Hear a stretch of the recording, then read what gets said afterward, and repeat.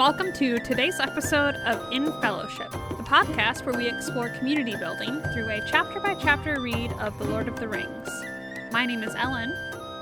And my name is Anna. And in today's episode, we're discussing Book 4, Chapter 9, Shelob's Lair, discussing consequences in community. Ellen. So, the past two chapters have just been so outstanding in describing the sinister world of Minas Morgul and Shelob's Lair. And I know that you listen to the books, so I'm wondering if you could pick any actor to read these, super sinister descriptions, who would you pick and why? Oh, that's such a good question. But you're the one who knows all the actors' names. If you describe it, it'll be a fun game where I get to guess who you mean. To guess which one. Maybe Mufasa. Oh, James Earl Jones. James Earl Jones. I would pick James Earl Jones. I feel like he has a good, deep voice. He's a good theater voice, good enunciation, and it's also very deep and gravelly. Yeah, but also maybe I want somebody British, so let me think about that. Maybe he could do an accent. I'm Googling scary British actor, and we'll see. We'll see who comes up. Why is Tim Curry on this list? You know what? That could be kind of fun. He has a very wry sense of humor, so it's not the outright fear I think I need from this chapter, but I think he would play it in a much more Captain Hook-esque, you know, kind of sinisterness. Maybe Dame Judi Dench. Because what can't she do? Exactly. I think she could do a really good job, especially this chapter. We get so much all of my talking with Tolkien I think is Shelob's descriptors, and I think she would excel at that. Who would you pick? Did you have somebody in mind when you came up with this question? You know, it's funny that you said Mufasa right away, because I immediately went to the guy who voiced Scar. Oh yeah. And I'm pretty sure that is Jeremy Irons, because he has, again, such a wry and wrought voice, and I think he could really do some justice. And then I was kind of sitting here contemplating, if there's one person in particular who stood out that I've seen in something.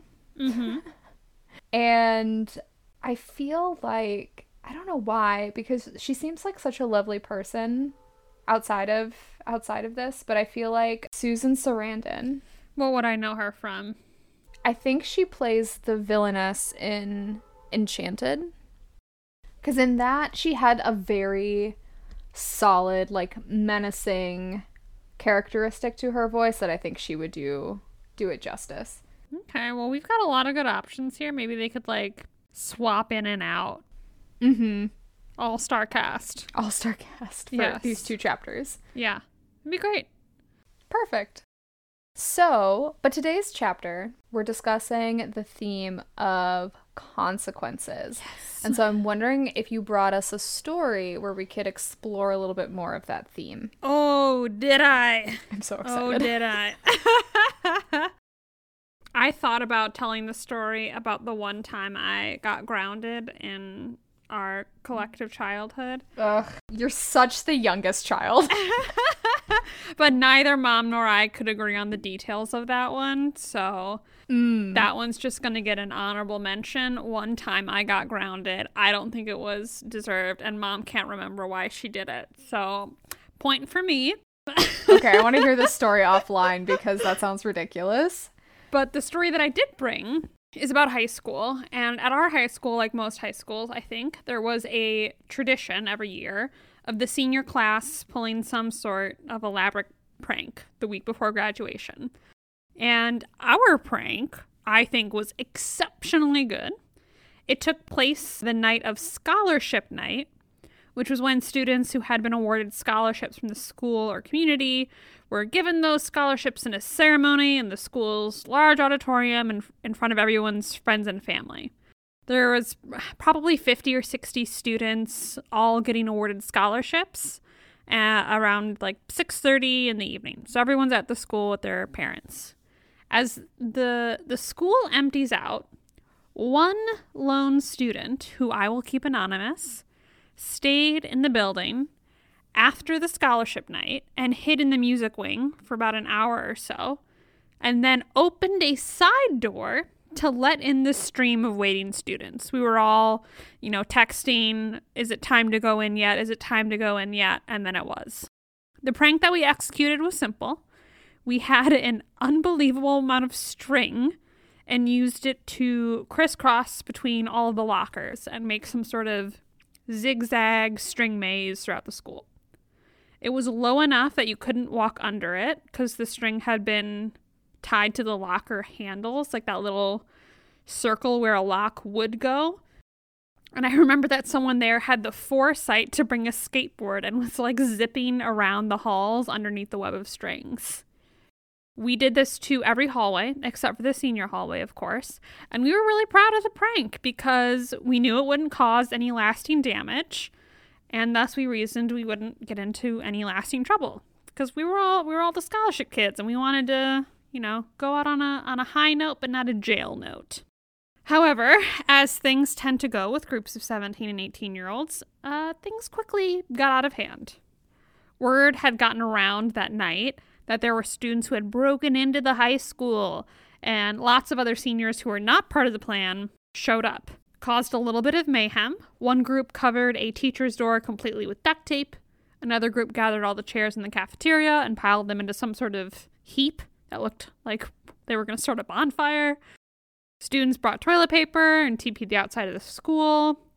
And fatefully, one particular knucklehead showed up with spray paint and spray painted something about seniors forever or something similarly stupid on the sidewalk in front of the front doors of the school. This was the true mistake because he was caught so clearly on the video camera of the front doors, and he, once caught, confessed the names of many of the other students involved, myself included. So I was sleeping over at a friend's house and I got a call from Dad, so not amused, saying that he had just gotten off the phone with the vice principal. And why had the vice principal just called and told him that Ellen was vandalizing the school? So Dad didn't think this was a very funny story and told me that I needed to report to the small auditorium the following morning with all of the other vandals. So my fellow vandals and I, we all went to the small auditorium, 8 a.m. And after noticing that all of our class's valedictorians were in this group, sitting, awaiting an unknown consequence, I and my friends no longer feared not being able to walk at graduation because that was really the worst imagined outcome. And we were right. After some stern words from the vice principal, our consequence was to walk around the outside of the school during first period with the principal to clean up any of the remaining toilet paper, because the inside of the building had already been put to rights by the custodial staff. And now, being older, I've since wondered why we didn't face more of a consequence for really causing a lot of mayhem in this school. And I think it had something to do with the number of students implicated, because it had to have been like 40 or 50. The small auditorium was full. But I wonder what you think why that was all they made us do, was skip one class and sort of like pick up some pieces of toilet paper. First of all, I've never heard this story Oh, in really? this level of detail. This is incredible. I'm just imagining the phone call from Dad, just truly unenthused about why am I getting this call and you're going to have to figure this out. Mm-hmm. My guess as to the level of consequence is probably a two-parter. One, you're graduating anyway. Right. We had like a week left. You have a week left. You've completed what you need to complete to graduate on time, right? And so there are very few moments remaining where the school even has some level of influence on you. I think secondarily is the point about it's all of our valedictorians and salutatorians probably. So right, wrong, or indifferent, these are exactly the people that we want to be at graduation. These are the people whose parents are likely involved, who like, this is not a good look for us if these are not the kids who are at graduation. And so I feel like at least as a school, there's probably some hedging of like, yes, this is problematic, but at the end of the day, we really just need the damage to be cleaned up. And it doesn't matter if you miss your first period anyway, because you're probably ready to be done and have, again, met all your credits. So I would guess that it's something to do with like, what do we really need them to learn from this? Mm-hmm. Well, maybe not much, but we definitely need the stuff cleaned up. So let's just focus on getting that done. I feel like there was an opportunity for a lesson there. And I'm not saying that I wish I was prevented from graduating or anything like that, but I did like float out of that auditorium being like, I am untouchable. Like, look I'm at sure you us. did. We are so cool. We're walking around. We're skipping first period with the principal, and she's asking us all what colleges we're going to. And it felt almost like a reward. I did like my first period. It was AP drawing, and I thought that was a fun class. But it was like there was almost nothing. It was like a positive reward. And so I wonder, I've since wondered why there was no vindictiveness from the vice principal or anybody there. But man, we really made it out scot-free. Yeah, no, I think there would have been an opportunity to be like, I'd like you to come and meet the custodial staff who had to like come in early to take care of this, and perhaps we're asking you to like cover some of their shift during the school day, or, you know, like that there would be like a human side to like, yes, I realize that this was fun and you're excited, but like there are consequences that currently you are kept from experiencing. And it would be nice for you to acknowledge that there was a human expense to us having to like call in the staff early or, you know, something else. So I do feel like that's a missed opportunity. Yeah, they missed it. But man, I know that somewhere out there's one grainy cell phone picture that I took on my Nokia of the string. And if anybody out there has it, please send it to me. Because I want to relive it a little bit. I feel like there are two things I'd like to say here. I would like to once again reiterate that Ellen is the youngest. I did not take part in my senior prank, but I believe my year's senior prank was a slip and slide down senior hallway, maybe during lunch or something. It was. Because there were like a bunch of students that were there.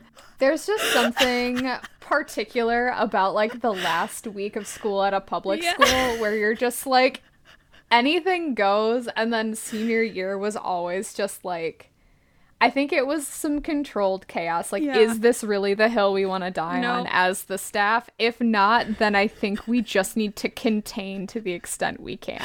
And they did a good job. They kept anything from terrible from truly happening. But it's so funny to think back on that and imagine what I would do now as an adult.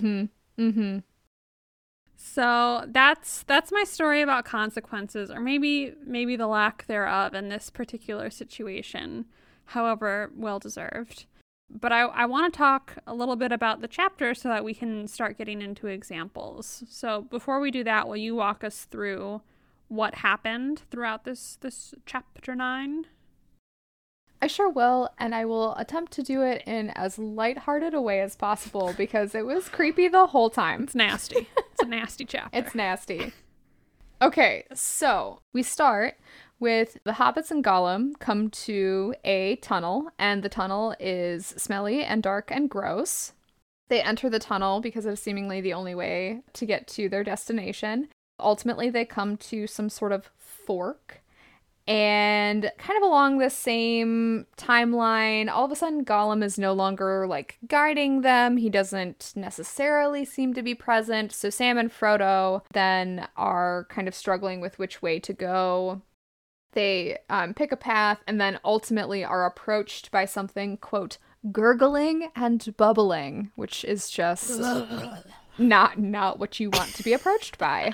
So Frodo uses his gift from Lady Galadriel, the second chapter in a row where this makes an appearance, to discover super creepy eyes. Just like creepy, light refracting, evil eyes. And at first, Frodo kind of backs away, but then he gathers his courage and draws his sword and advances and kind of runs at these eyes. The eyes are offended by the light of Lady Galadriel's gift and of Sting, and so they retreat.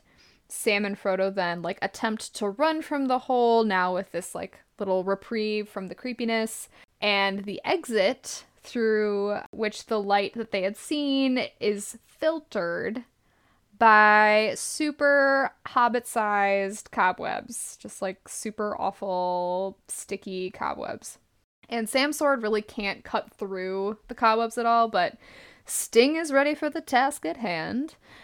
Frodo starts to feel a little hopeful. We then delve into a whole history about this lair, which is inhabited by a creature named Shelob, which is a spider. We come back to the action at hand. Sam puts away the vial he'd been holding on to it, true assistant fashion, trying to shine it to where I'm sure Frodo's sword needed to go, because he's fearful of being seen by orcs once they get through these cobwebs. And then Shelob attacks, pursuing Frodo. To keep him from intervening, Gollum suddenly reappears and attacks Sam. Sam and Gollum brawl, which is a whole experience, and then Gollum ultimately retreats. Sam chases him when he suddenly remembers Frodo's imminent peril as being attacked by this massive spider, and we leave Sam calling for his master. Bum, bum, bum. Bum, bum, bum. I was so drawn into this that I did the thing where I didn't realize that it had gone to the next chapter. And I listened to like half of the subsequent chapter before I was like, wow, this is such a long chapter. And I realized that I was actually like halfway through chapter 10. Yep. It's a good chapter. So good. Actually, I'll be honest. Previous chapter and this chapter are like my two favorite in the book, just because the writing is so outstanding and it's like creepy but also really engaging. It feels like this sort of burst of energy when it's been a sad slow walk, as we like to call it. So I love these two chapters, but for all the wrong reasons probably. I know, but I love getting Shelob's backstory. It's delicious. Yes, she's a full diva, if we're honest. She so is, and she's hungry. Yeah, gal needs to eat. She needs to eat, and she will do anything she possibly can to make that happen. She's got a sweet tooth that orc flesh will not satisfy.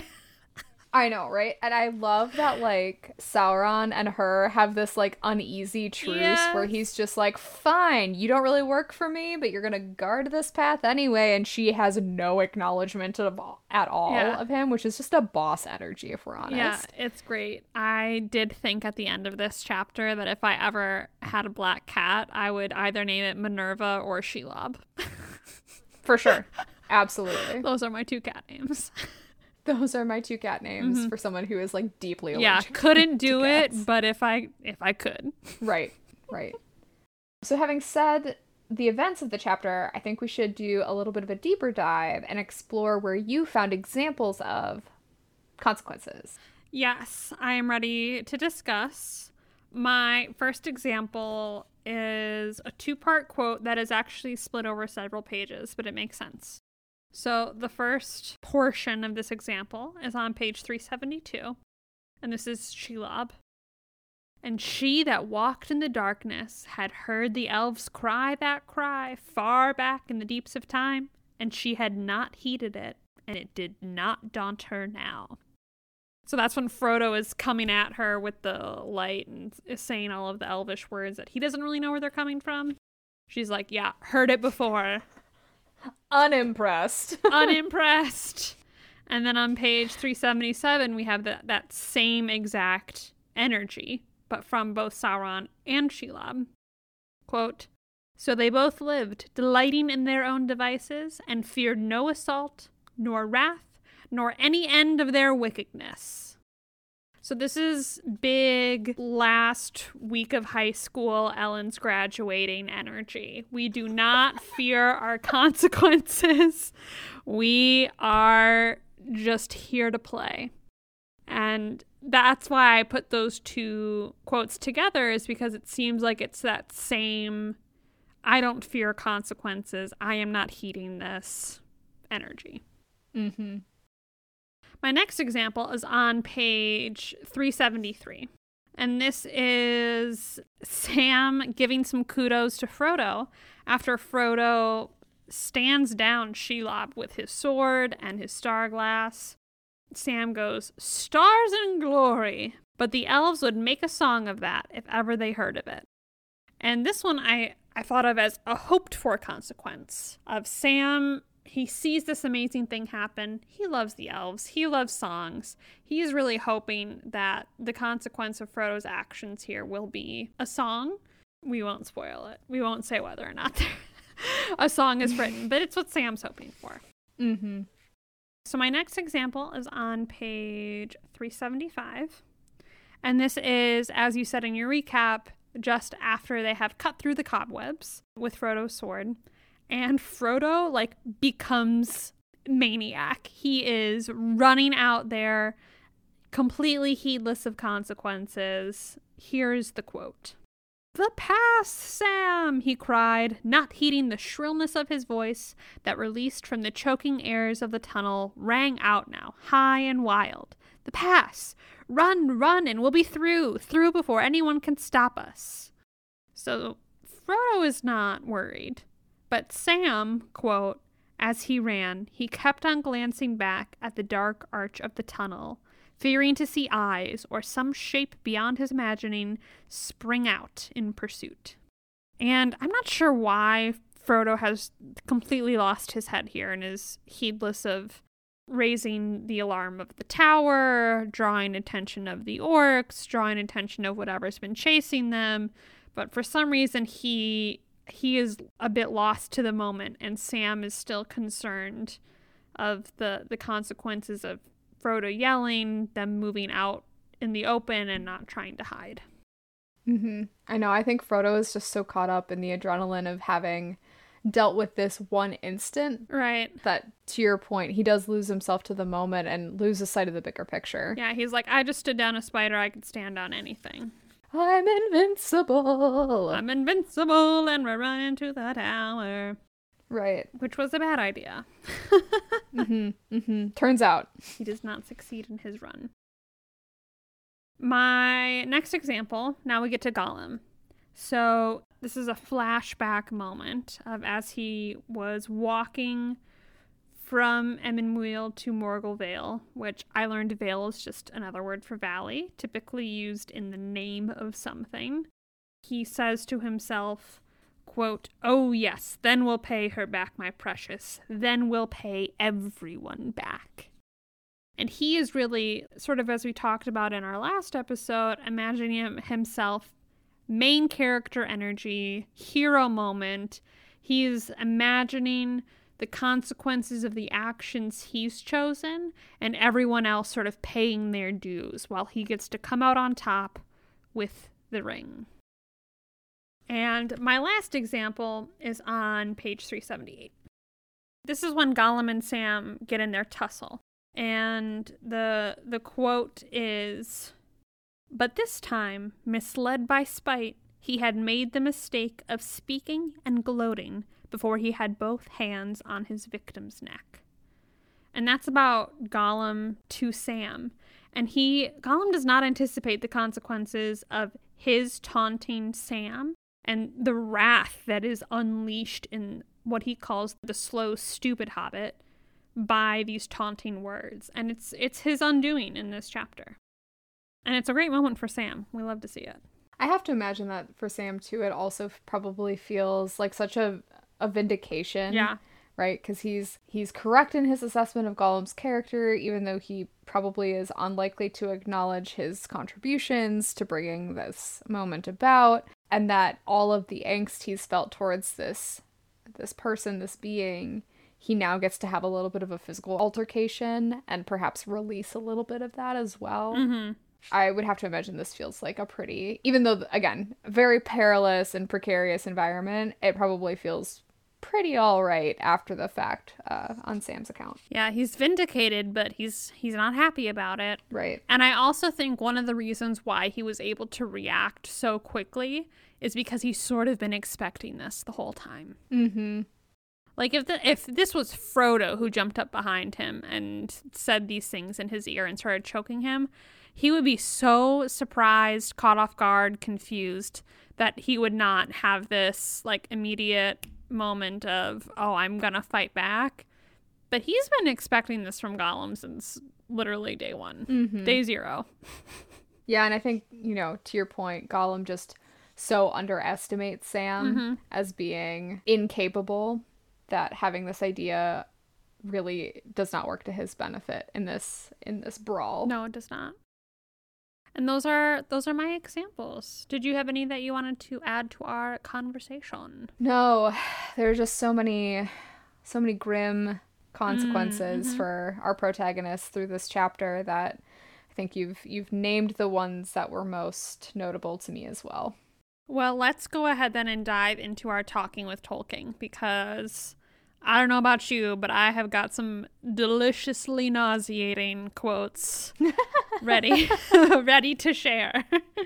Yes, and if I could make a plea to our listeners, if there's any way for someone to basically remix the song about the Grinch, but with the description of Shelob, I would be the happiest little bean about that.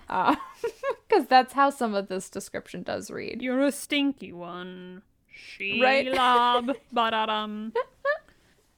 So good. Yeah, it is really Boris good. Karloff actually would be a great voice to read this, should he still be alive. Well, that was one of the first people that showed up on Google's list when I said scary British actors. So there you go. Oh, or I don't remember who the woman is who voices Maleficent in the original Sleeping Beauty, but that would be a pretty great one as well. That is a good one. But that's neither here nor there. What quotes did you have, Ellen? Okay, my first quote is on page 373. And this one's not gross, actually, so we'll start there and then we'll do the gross one. I love the moment of Frodo standing up to Shelob. The quote is, quote, "Then holding the star aloft and the bright sword advanced, Frodo, Hobbit of the Shire, walked steadily down to meet the eyes." And it's so good. I love the little Hobbit of the Shire. It reminds you the humblest of origins that Frodo is coming from, and is now standing up to the terrorist of terrors, Shelob in her lair, and it's so good. It's so good. I know, and I feel like you can see it too so clearly that, like, it's this very dark backdrop. There's this smallish figure with two lights held aloft, and it's just those bluish glows are refracting in all just like this big mirrored expanse. And what an amazing image. Meet the eyes is such a good one. It's not meet Shelob. It's because all you can see at this point is the reflection in the eyes, and I love it. But then on page 378 we get our delicious portrait of Shelob herself. Quote, "Great horns she had, and beneath her short, stalk-like neck was her huge, swollen body, a vast, bloated bag, swaying and sagging beneath her legs. Its great bulk was black, blotched with livid marks, but the belly underneath was pale and luminous and gave forth a stench." Yeesh. I love how often stench is used in this chapter, because sometimes smell or stink just isn't enough, and this is a stench. Right, it is pervasive. It's oppressive. It's choking Frodo and Sam as they walk through the lair. I like too the alliteration of like body, bloated bag, Yes. bulk, black, blotched belly. And like B, It's bubbling. Blub, blub, blub, blub, blub. it's just such like a cumbersome sound to make too, right? Like it kind of just gives way to that overall experience in this lair that this is just such, it's just exceptional Yeah, I writing. think she's my favorite villain. She's just moved up. She has surpassed Ursula, and now here we are. Shelob's at top. Well, those are my two quotes. What do you have to share?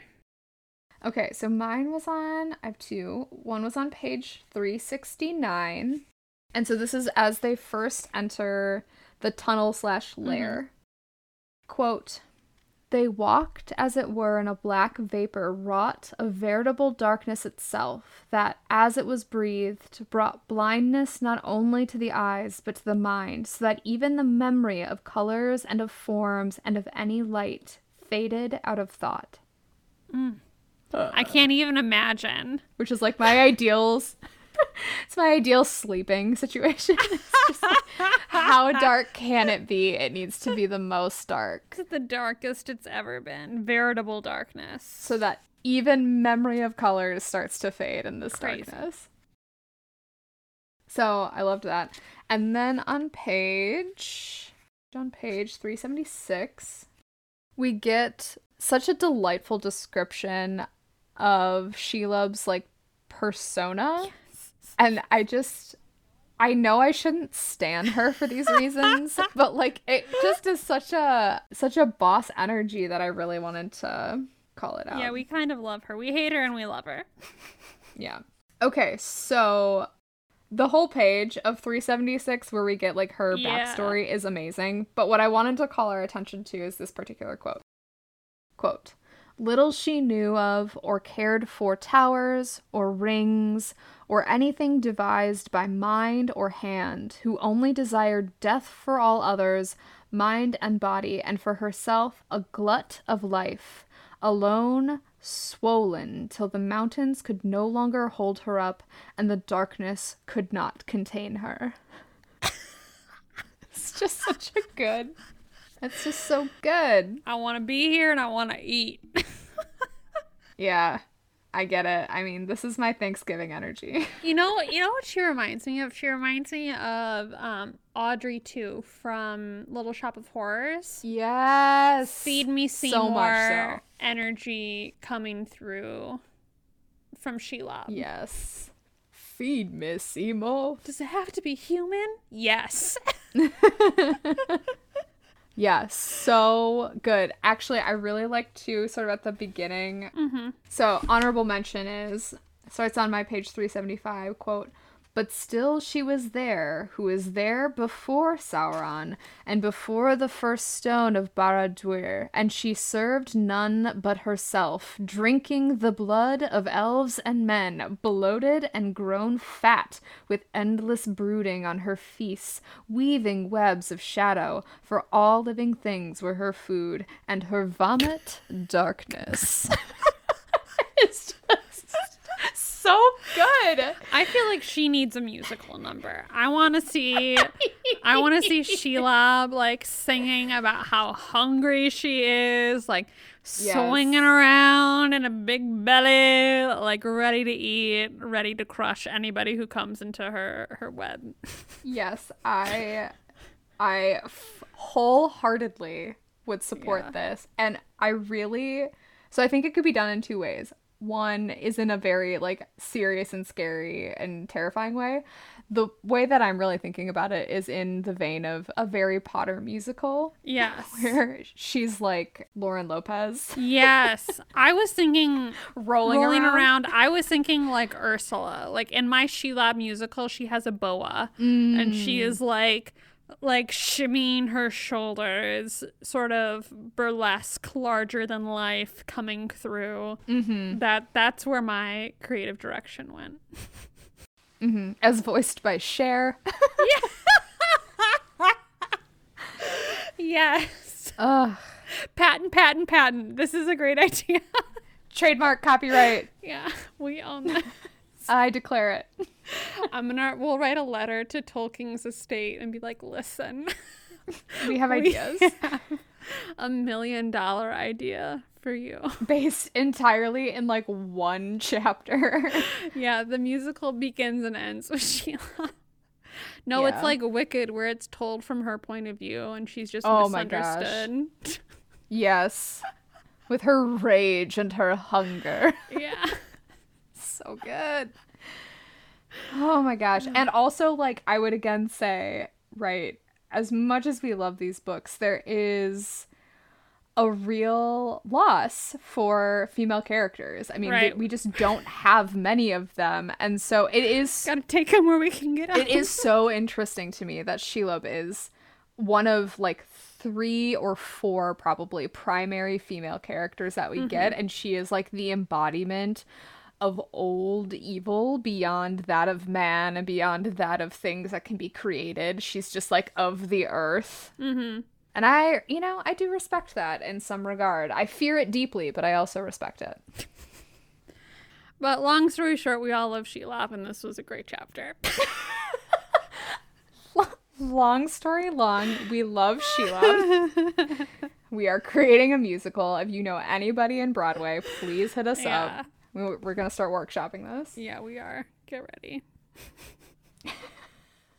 And those are my quotes. Perfect.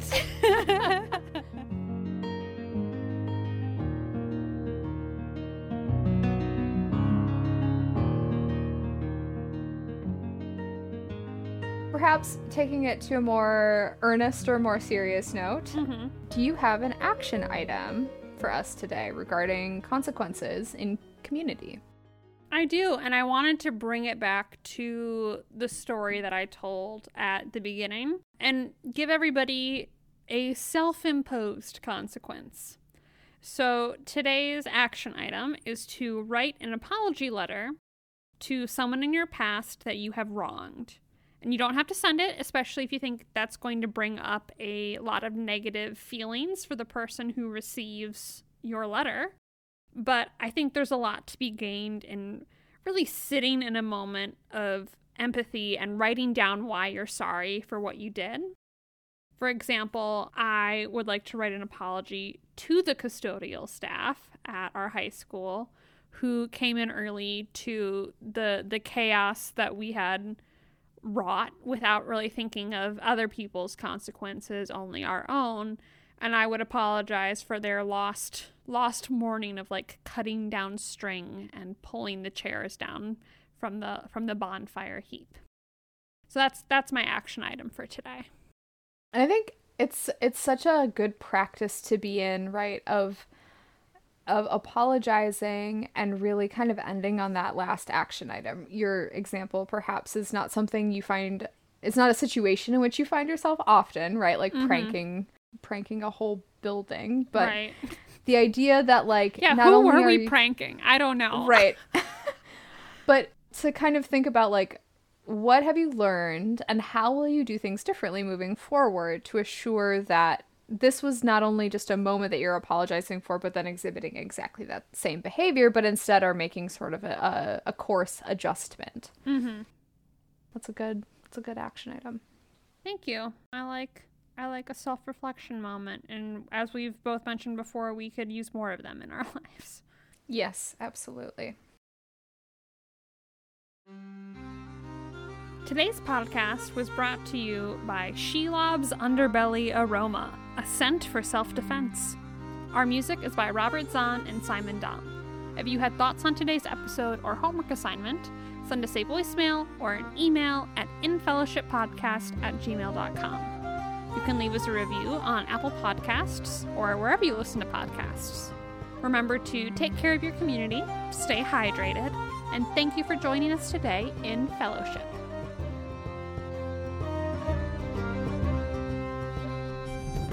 Yeah, Tolkien gives us some real range here. It's not all Lady of the Woods, some watery tart wielding a sword. Oh, I wasn't ready for that quote.